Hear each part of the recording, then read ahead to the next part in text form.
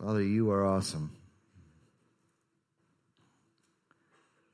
We are amazed, even just the glimpses of glory that we see and experience with your presence. It overwhelms us. When we think of who you really are and your incredible power, majesty, we are amazed. You are great, and we are not. So we have gathered here together this morning to praise you, to focus on you, and to hear from you. We know that you have a plan that works. And we don't. Our plan stinks. But you're amazing. We want to follow you. Help us to hear from your word this morning and about your plan. We pray in Jesus' name. Amen. Turn to Hebrews chapter 13. We're going to look at verses 7 through 19, page 685 in the Bibles that we give away. If you don't have a Bible, just raise your hand. Someone will bring you one. It's our gift to you. Going through the book of Hebrews verse by verse. And we're at this section, the leaders and the leader. This is actually a longer section than what I normally preach, so I better kind of go fast. What do you think? Just kidding. All right. So we're looking at Hebrews 13, verses 7 through 19. But I have a question, okay? Have you ever met someone who said, I think I'm going to go follow Satan today? Anybody? I bet you actually have. Just listen to what I have to say, okay? If you want to, you can keep your finger in Hebrews 13, but I'm going to read out of 1 Samuel 15, verses 21 and 22. 1 Samuel 15, this is where King Saul has royally blown it, and Samuel is confronting him. And in 1 Samuel 15, this is what he has to say to King Saul. Verse 22, sorry. Then Samuel said, does the Lord take pleasure in burnt offerings and sacrifices as much as in obeying the Lord? Look, to obey is better than sacrifice. To pay attention is better than the fat of rams. Now, he's not saying there's something wrong with the sacrificial system. That was God's provision under the old covenant for the people to receive forgiveness of their sins. So he's not saying that the sacrificial system's bad, but he is saying it's better to obey in the first place instead of sinning and having to offer sacrifice in order to get forgiveness. Does that make sense? Okay, so now, but then he says this because he sees Saul's heart. Look at verse 23. For rebellion is like the sin of divination, and defiance is like wickedness and idolatry. Because you have rejected the word of the Lord, he has rejected you as king. He saw King Saul's heart. It was an unrepentant heart. It was a heart of rebellion. And according to this, it says rebellion is like the sin of divination. That means rebellion is being in league with Satan against God. So we have seen that. Perhaps we've done that ourselves. In our day, authority is a bad word, isn't it?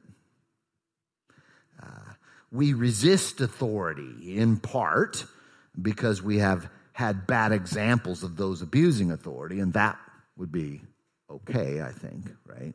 That's understandable. But also in part because of our sinful nature, we want to be the boss. That's rebellion. God is the boss. But our society is moving so much more and more towards this idea of being anti-authority. Our passage gives us a healthy example of proper leadership in the church. Specifically, spiritual leadership. So we follow the God-given leadership as they follow the leader of leaders, Jesus. Now look at our passage. Hebrews 13, verse 7. Remember your leaders who have spoken God's word to you. As you carefully observe the outcome of their lives, imitate their faith. Jesus Christ is the same yesterday, today, and forever. Don't be led astray by various kinds of strange teachings, for it is good for the heart to be established by grace and not by food regulations, since those who observe them have not benefited. We have an altar from which those who worship at the tabernacle do not have a right to eat. For the bodies of those animals whose blood is brought into the most holy place by the high priest as a sin offering are burned outside the camp. Therefore, Jesus also suffered outside the camp so that he might sanctify the people by his own blood. Let us then go to him outside the camp, bearing his disgrace. For we do not have an enduring city here. Instead, we seek the one to come.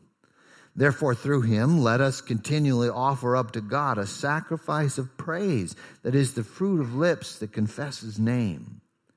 Don't neglect to do what is good and to share, for God is pleased with such sacrifices. Obey your leaders and submit to them, since they keep watch over your souls as those who will give an account, so that they can do this with joy and not with grief, for that would be unprofitable for you.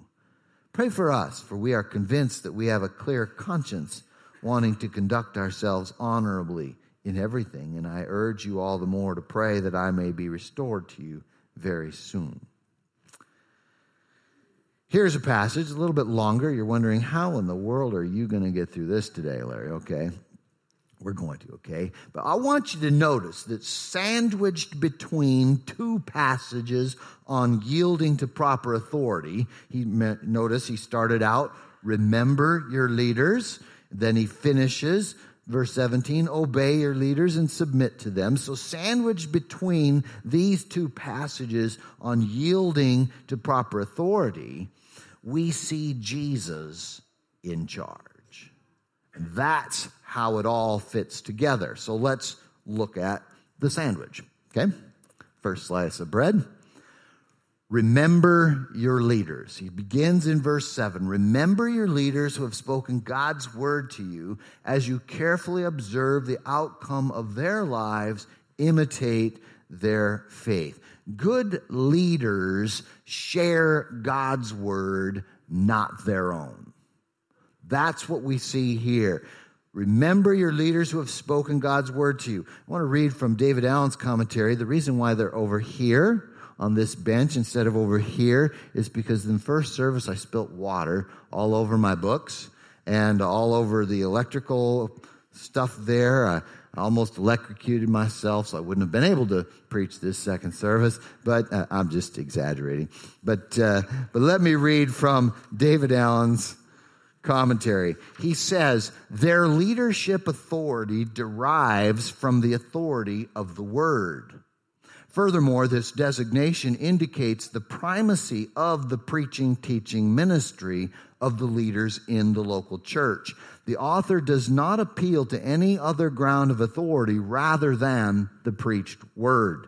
And so we see here, and I cannot stress enough the importance of expository preaching.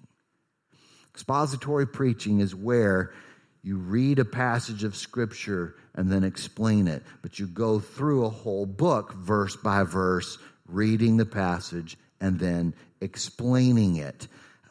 Because rather than just giving you my own ideas and my good thoughts and so forth, instead we dig into the Word of God. This is a practice that we see directly found in the Scriptures. I want you to turn to Nehemiah chapter 8, verse 8. By the way,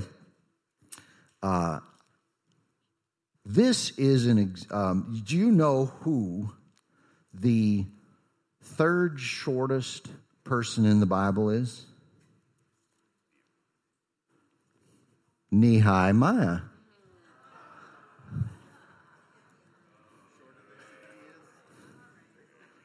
Nehemiah. Okay, Nehemiah. You're wondering who the second shortest is, right? Well, that's Bildad the Shuhite. Right? Okay. And of course, the shortest guy in the Bible is the man who fell asleep on his watch. I mean, that's really, really small. There. Okay. Nehemiah chapter 8, verse 8. They read out of the book of the law of God, translating and giving the meaning so that the people could understand what was read. This is Ezra's speaking here, and this became the practice in the synagogues. Synagogue began during the exile, and when they returned, they continued that practice. But here's what they did. They would read through a book of the Bible and then explain it. Have to have a good translation, but then explain the meaning. This became also in the first century, the early church just continued the same practice as the Jewish people in the synagogues, which was read a passage of Scripture and then explain it, going through the different books of the Bible. Once the New Testament books began to be written, they would receive those. Read it and then explain it. And that's what's expository preaching. And they did this because of the importance of helping the people of God become mature. You become mature when you get to know the Bible yourself and learn what God thinks and how He wants us to live and so forth. This was very important, we see, in the apostles. Ephesians 4, 11 through 15 gives an explanation of why we needed leaders. The leaders were supposed to equip the followers to do the work, but they equipped them in such a way that they became mature, and it says in the passage, so that they won't be tossed around and deceived by false teachers. That was very, very much a danger, and still is. We see this in Acts 20, 27 through 31. Paul, when he recognized he would never see the Ephesian elders, the leaders of that church, the church at Ephesus, when he realized he would never see them again, the one thing he wanted to make sure he reminded them, he says, I want to remind you that for 3 years, day and night, I did not stop warning you that there would be false teachers who would come from your very midst, right from your church. The false teachers are going to come out, and you need to be aware of that because you need to become mature so that you don't fall for these lies and these false teachings. So it's very, very critical that we preach God's word to mature God's people, okay? So that's my job, is to help feed you in such a way that you become mature. So hurry up. Just kidding. Okay. All right.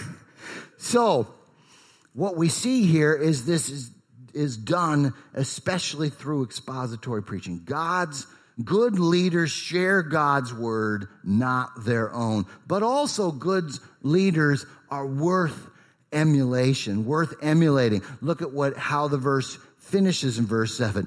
As you carefully observe the outcome of their lives, imitate their faith. So here we see that their authority comes from what they teach and how they live out what they teach. If your leaders aren't living out what they preach, don't follow them. Okay? They're supposed to be following Jesus. We'll see that in just a moment. And then you follow Jesus, but you follow your leaders as you see them giving a good example of how to follow Jesus as well. 1 Corinthians 11, verse 1, Paul says, follow me as I follow Jesus, or imitate me as I seek to imitate Jesus. Now that's a pretty strong thing that leaders have to follow, right? We're supposed to be following Jesus, and as you watch us as good examples, then you follow Jesus by following our example. You see that? So this is his design. And he starts it out, remember your leaders. But then in this middle section of the sandwich, verses 8 through 16, we see Jesus is in charge. And all the way through this middle section, it's all about Jesus. Jesus is the anchor. If the leaders are not following Jesus and his word, they're not worth submitting to. Notice he continues to portray Jesus as wonderful. He is the perfect leader.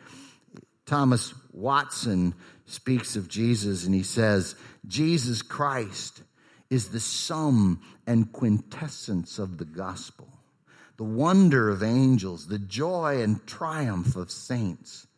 The name of Christ is sweet. It is as music in the ear, honey in the mouth, and a cordial at the heart. Jesus. And this section is all about him. It begins in verse 8. We see that Jesus is immutable. That means he's unchangeable. He says, Jesus Christ is the same yesterday, today, and forever. Now, at first, this almost appears like he's just switched topics.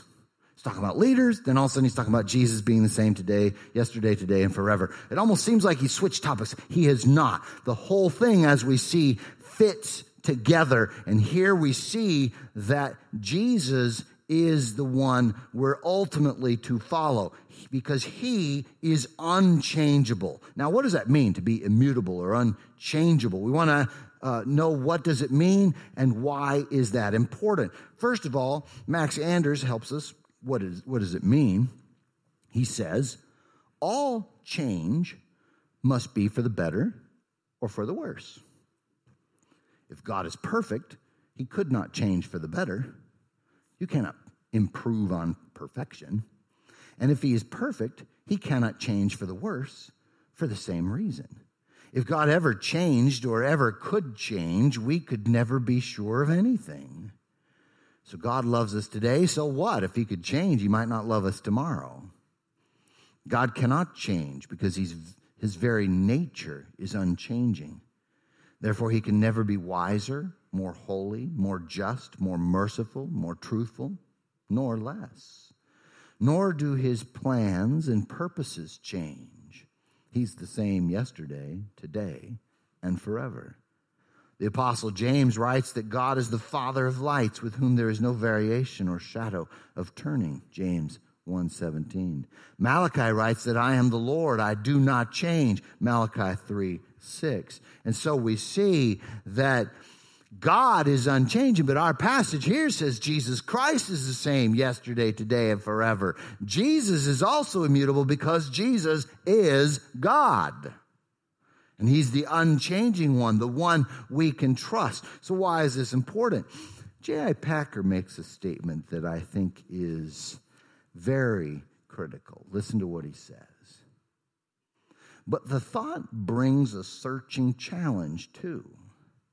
If our God is the same as the God of the New Testament believers, how can we justify ourselves in resting content with an experience of communion with him and a level of Christian conduct that falls so far below theirs? If God is the same, this is not an issue that any one of us can evade.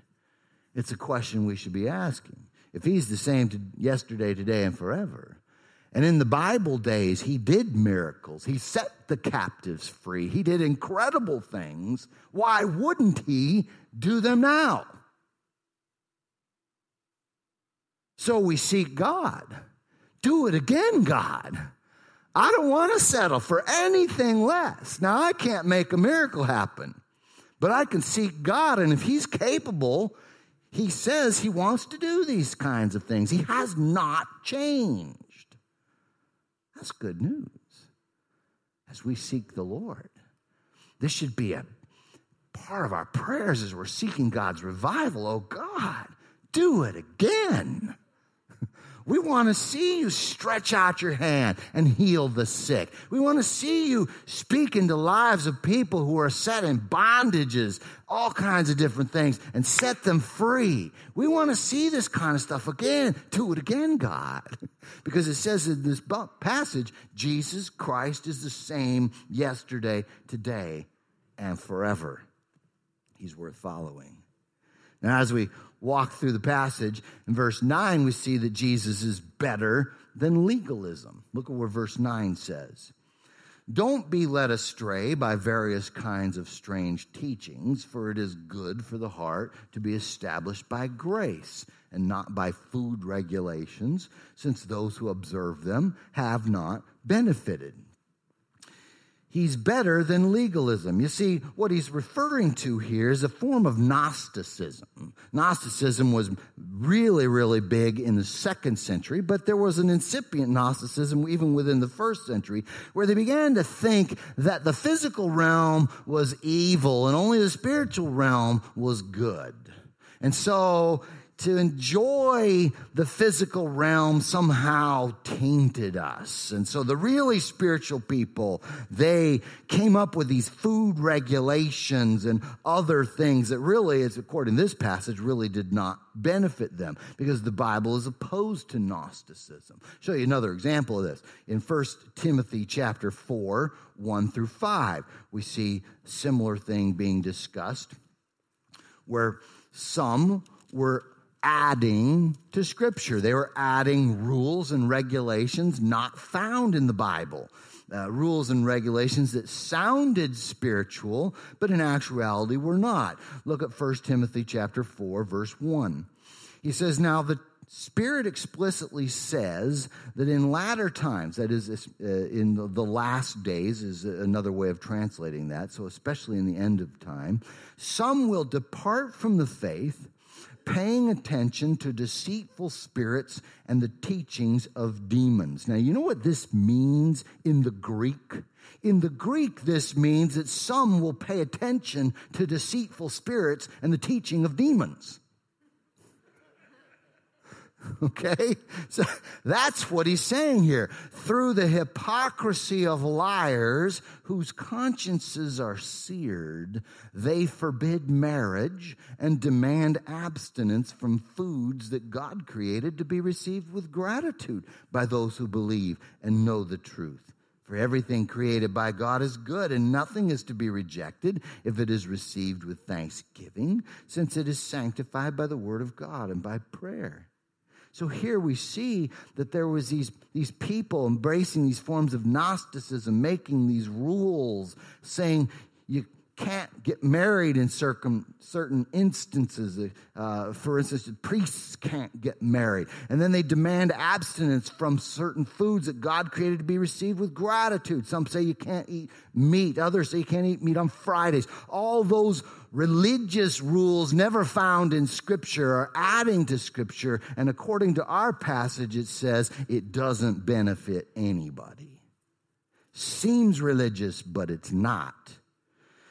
Jesus, his plan is better than legalism. Now, Christians are often drawn to esoteric things not covered in Scripture. For some reason, we're just like drawn to these weird, bizarre things, anything at all. This is what's going to really bring you life if you take this, eat that, do this, whatever. Not found in Scripture. Listen, Jesus is the one who brings us real life. He's the one who sets us free. We don't need all that other stuff. And I'm not going to mention some of the thoughts that came in my head because I'll probably make some of you mad. So, you just imagine what I'm talking about. All right? The Bible teaches that we're strengthened by grace. Did you see that? For it is good for the heart to be established by grace and not by food regulations, since those who observe them have not benefited. Grace.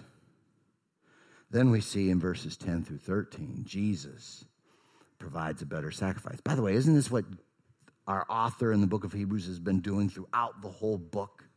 He's been talking about Jesus. He's been exalting Jesus. He's been showing us how incredible he is, that it's all about him. And here we see that he provides a better sacrifice, something that he's been saying throughout the book as well. Look at verse 10. We have an altar from which those who worship at the tabernacle do not have a right to eat. For the bodies of those animals whose blood is brought into the most holy place by the high priest as a sin offering are burned outside the camp. Therefore Jesus also suffered outside the gate so that he might sanctify the people by his own blood. Let us then go to him outside the camp bearing his disgrace. Now here we see that Jesus provides a better sacrifice. Jesus is the perfect sacrifice, which the Old Testament sacrifices described here were only a type. They pointed to Jesus' death on the cross as the ultimate sacrifice because Jesus died paying the penalty we were supposed to pay for our sins, completely providing absolute forgiveness, as we heard so wonderfully in the presentation of the Lord's Supper when Danielle spoke. Okay, that's what Jesus did, this perfect sacrifice. And just like in the Old Testament sacrifices, they would take the animal's body and burn it outside of the camp. He says Jesus went outside of the camp. He died outside of the walls of Jerusalem and was crucified for us. And he says, so let us join him, bearing his disgrace, because the superior sacrifice is worth the humiliation. I am going to follow Jesus no matter what anybody says. I don't care if I look stupid. I don't care if I'm ridiculed. I am going to follow Jesus because he blows everybody else away. He's awesome. His sacrifice was perfect. I'm going to go outside of the camp and follow him in his humiliation. And that's what we see here. He is the one worth following. Our pleasure, our own personal happiness cannot be our central goal. When it is, we don't get it. It's all about him, but when we just surrender totally to him, oh man, is it worth it. We experience his presence. Life does become meaningful. It's incredible. And sometimes even get to see a miracle, as he says in his book. So he provides a better sacrifice. He provides a better home. Look at verse 14. He says, for we do not have an enduring city here. Instead, we seek the one to come. Now this emphasis found in Hebrews, found in the general letters in general. James, 1st and 2nd Peter, Hebrews, they all have this focus that this world isn't our home. We seek the one to come. He already said in chapter 11, verse 13, he said, these all died in faith, although they had not received the things that were promised, but they saw them from a distance, greeted them, and confessed that they were foreigners and temporary residents on the earth. We are temporary residents on the earth. Foreigners, it says. We see this same idea in 1 Peter chapter 2, verse 11. 1 Peter 2, 11, he says, dear friends, I urge you as strangers and exiles to abstain from sinful desires that wage war against the soul. Strangers and exiles, Donald Carson says, we are to take this designation seriously by exhibiting a lifestyle different from, yet attractive to, the hostile world in which we live. We're strangers, we're aliens, we're exiles. I want you to turn to Philippians chapter 3. Verses 20 and 21. Most people are familiar with verse 20, but I want to see the context in verse 21 because it's important for us to understand what he is and what he isn't saying here, okay? He starts out in Philippians 3, verse 20. But our citizenship is in heaven, and we eagerly wait for a Savior from there, the Lord Jesus Christ. Now, when we see that, we recognize my citizenship is not here. My citizenship is in heaven. But we don't want to become Gnostics. Remember, we already talked about that. Gnosticism's bad.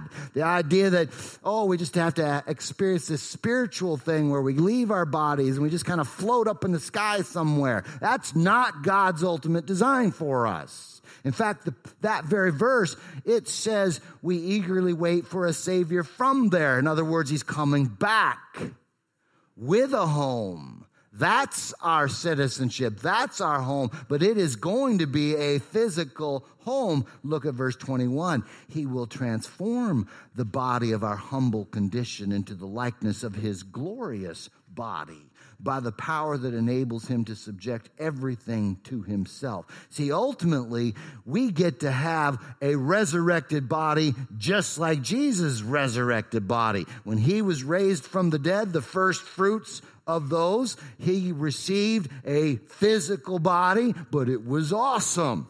Okay? We get, at the rapture, we get a new body, a physical new resurrection body that's gonna be awesome. No more creaks and joints and pains and that kind of stuff, all right? But it's a physical body. We're going to live. He's coming back. He's going to set up his kingdom here, a refurbished earth. That's our ultimate design. We were physical beings. We will always be physical beings. And that's a good thing. So we see this. But this world here that's been wrecked, it's not our home. And that has to be our mindset. We can enjoy this world as God allows us to, but we don't focus on this world. So he provides a better home, and he calls for better worship. Look at verses 15 and 16 of Hebrews 13. He says, therefore, through him let us continually offer up to God a sacrifice of praise that is the fruit of lips that confess his name. Don't neglect to do what is good and to share, for God is pleased with such sacrifices. See, we don't offer sacrifices of animals anymore. Jesus' death on the cross was the ultimate and final sacrifice for the forgiveness of sins. But we do offer these sacrifices of praise and of service, to do what is good and to share. That's koinonia, to experience fellowship in sharing as we serve. So he calls us to this better worship of praise and service. Why is it good to praise God? Because he is worthy. That is the only answer. Not because I get goosebumps. Not because I like the certain style of music, but because he is worthy. And when we get a glimpse of Jesus in all of his awe and wonder, you can't help but worship him. In fact, if you have a problem, if you struggle with praise, you need a bigger vision of who Jesus is, because once you see him, you're like, wow. By the way, that is a form of praise. Wow. Okay. Because it exalts him. You are amazed by him. That's worship. And you can do that if the band is fantastic or if it's a guy singing out of key. It doesn't matter. You're there to worship God. And we see this better worship that he's called us to. Now, that's the meat. Third piece of bread. There's the second piece of bread of the sandwich, right? Obey your leaders who follow Jesus. It begins by remember your leaders. Now here he says, obey your leaders. Verse 17, obey your leaders and submit to them, since they keep watch over your souls as those who will give an account, so that they can do this with joy and not with grief, for that would be unprofitable for you. Pray for us, for we are convinced that we have a clear conscience, wanting to conduct ourselves honorably in everything. And I urge you all the more to pray that I may be restored to you very soon. So obey your leaders who follow Jesus. That's what we see here. They had a clear conscience. They're wanting to conduct themselves honorably. They're seeking to follow Jesus, so and seeking to minister to us, to the people, and so we follow them. So obey your leaders. God has given a formal structure in the local church. We see this structure. It is the structure of leadership with the elders and then the deacons underneath them. Those are the leaders of the church. He shows this in 1 Timothy 3, in Titus chapter 1, in Philippians 1 verse 1. All of these show this basic structure of the local church. That is God's plan. This is why the Bible calls us to participate in a local church. Parachurch organizations are good, okay? What is a parachurch organization? That's a group that isn't a church, but it's doing God's work outside and actually is supplementing and helping the church, like the Pregnancy Resource Center, PRC, or Cru, the ministries to other college ministries, those kinds of things. Those are all parachurch organizations, and they are good, but they cannot be the substitute for the local church because they lack the pastoral care of a leadership we voluntarily submit to. So God gives us this design, and the local church, it's not perfect though, right? But if you have leaders who are seeking to follow God, they're sincerely seeking to live for Him, they're preaching the word and seeking to live out the word, then the followers of the church follow their leadership. It specifically says, obey your leaders and submit to them. Submission is not a bad thing. It's a good thing. We see it in God's plan for the marriage, Ephesians 5:22 and 23. Wives, submit to your husbands. Husbands, love your wives. Submission is not a bad thing when the leadership is seeking to follow God.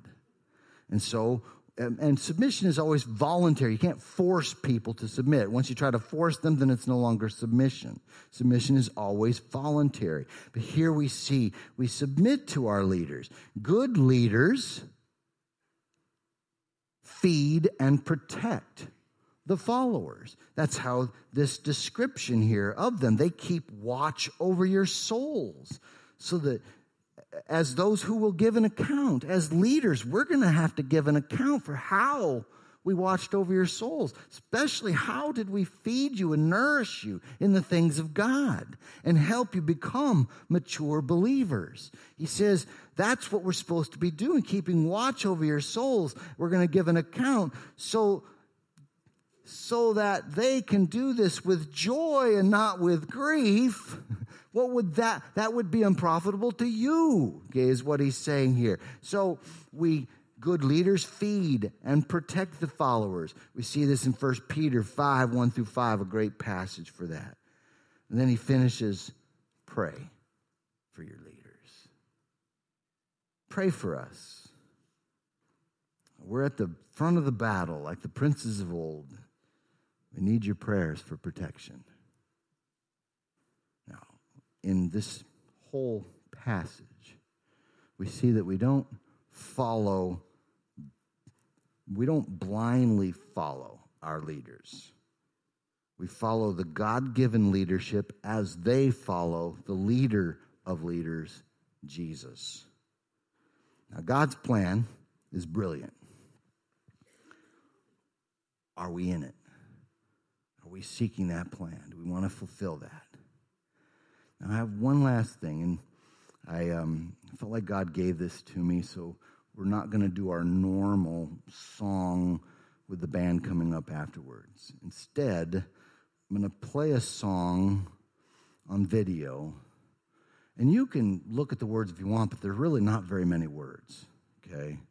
What I want to encourage you to do is just worship. Silently. You don't even have to sing this song. But worship God. I want you to picture that glorious day when Jesus comes back. When he comes riding on the horse, through the clouds. I want you to picture that. And I would highly encourage you, kneel before God. It's an act of submission to him as the King of Kings and Lord of Lords. To kneel before him in an act of worship and just listen to the song. You may even want to get out in the aisles, as the Holy Spirit leads you, of course. God does call us to physically, because we're not Gnostics, we're not just cerebral Christians, to physically use our bodies in worship. We raise our hands, we clap, we shout, we sing, we dance, we kneel before the Lord. So let's listen to this song and worship.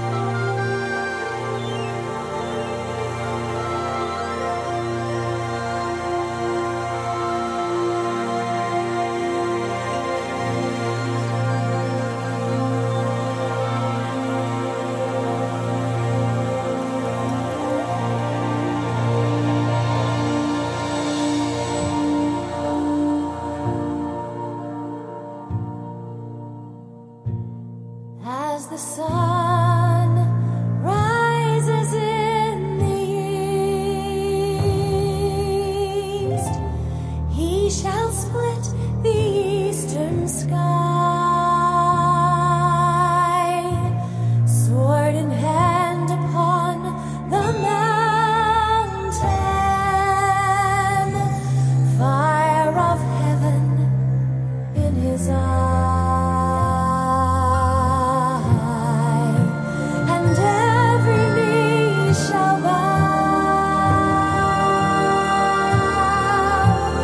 Every knee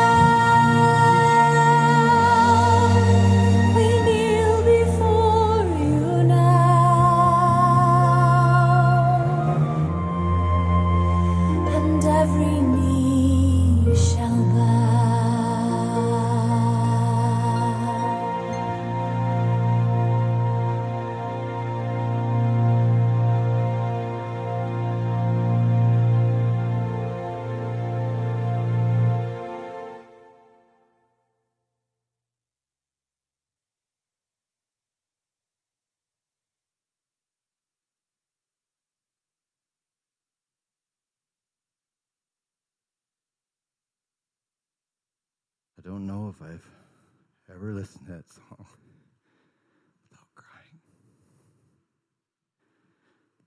He's coming back. And when he comes back, every knee will bow, whether they want to or not. But we have the choice, the privilege to surrender to him now. He's marvelous. And I pray that God would bless each and every one of you this week with such experiences of his glory, tastes of his goodness. May he bless you.